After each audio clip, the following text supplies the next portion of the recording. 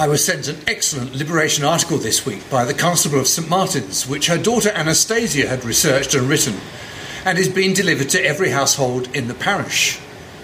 And in it she describes how her grandfather had been in the island during the occupation.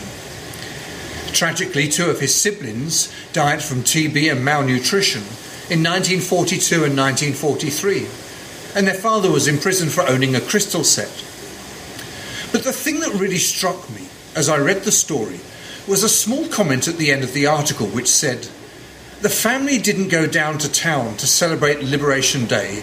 They were so worn down and weary."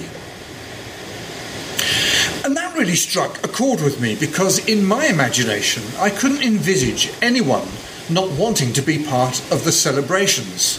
But now, on further reflection, it's obvious that there would have been thousands who would not have been able to attend Liberation because, for example, the lack of transport. But I couldn't envisage anyone feeling anything other than euphoria, and it had just not occurred to me that people in the island would have had such mixed emotions on Liberation Day, and that some would simply have heaved a huge sigh of exhausted relief and began to mourn loved ones and to wonder what on earth the future would bring for the island. You see, we have the gift of hindsight. We know now how the island eventually flourished after the war. But I guess everyone must have looked at the landscape around them, the scars of occupation with concrete fortifications and minefields, beach obstacles and barbed wire, camps and Nazi signposts, the restrictions under which they had all lived. And they must have wondered, what on earth is going to happen to us now?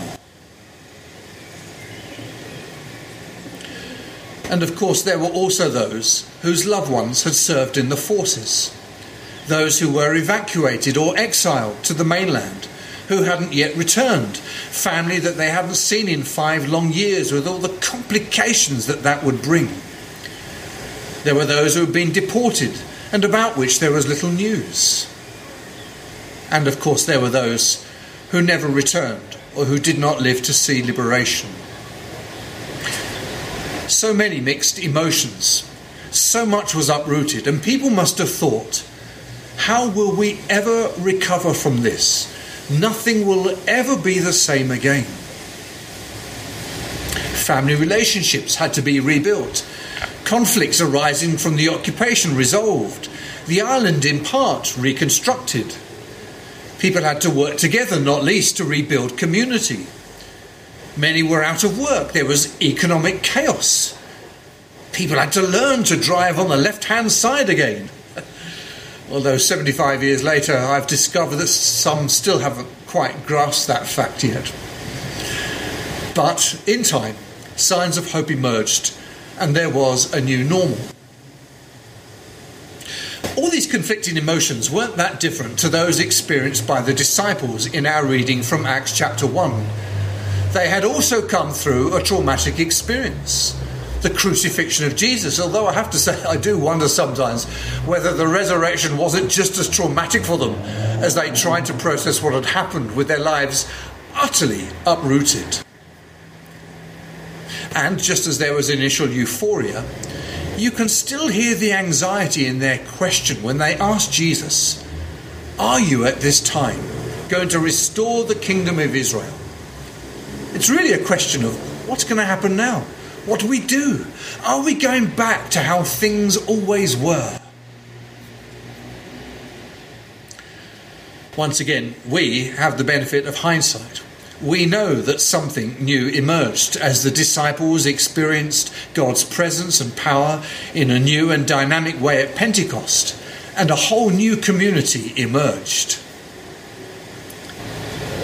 And here we are today, in our island, beginning to emerge from lockdown in this pandemic, uprooted economically, socially, physically, spiritually. What is the landscape going to look like? How will we do church and be church as we move into a new normal? What as an island community will liberation look like for us? There are so many questions and so many mixed emotions. Some, of course, will have had the terrible experience of losing a loved one and the further pain of not being able to say goodbye, surrounded by family and friends. Others will have lost their livelihoods, or suffered mental health issues, or had their weddings cancelled. And still others have had the significant challenge of trying to work from home, confined to a small area, and trying to homeschool their children at the same time. Well, perhaps all of that gives us a new appreciation of what our families and predecessors faced the day after liberation, and the extraordinary spirit and resilience they showed in transforming the island to be the place that we know and love today. So Liberation 1945 speaks very clearly into Liberation 2020. It serves as a reminder that we need to be mindful that everyone's experience of this pandemic has been different. We need to treat each other with care and, in turn, to be kind to ourselves.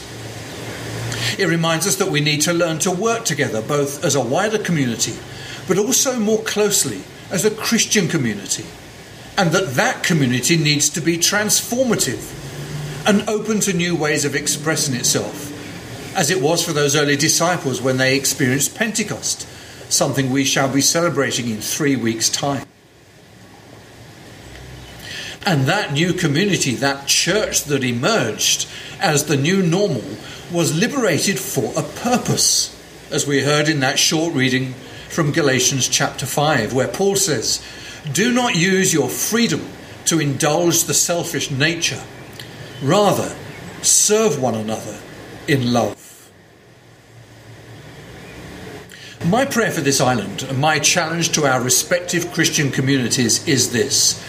First of all, we need to learn afresh what liberation means and what purpose it serves. It is about new beginnings, a fresh start. It is about forgiveness, reconciliation, new purpose, new ways of being community. And learning to be a newly liberated community is going to be important for us as Christians.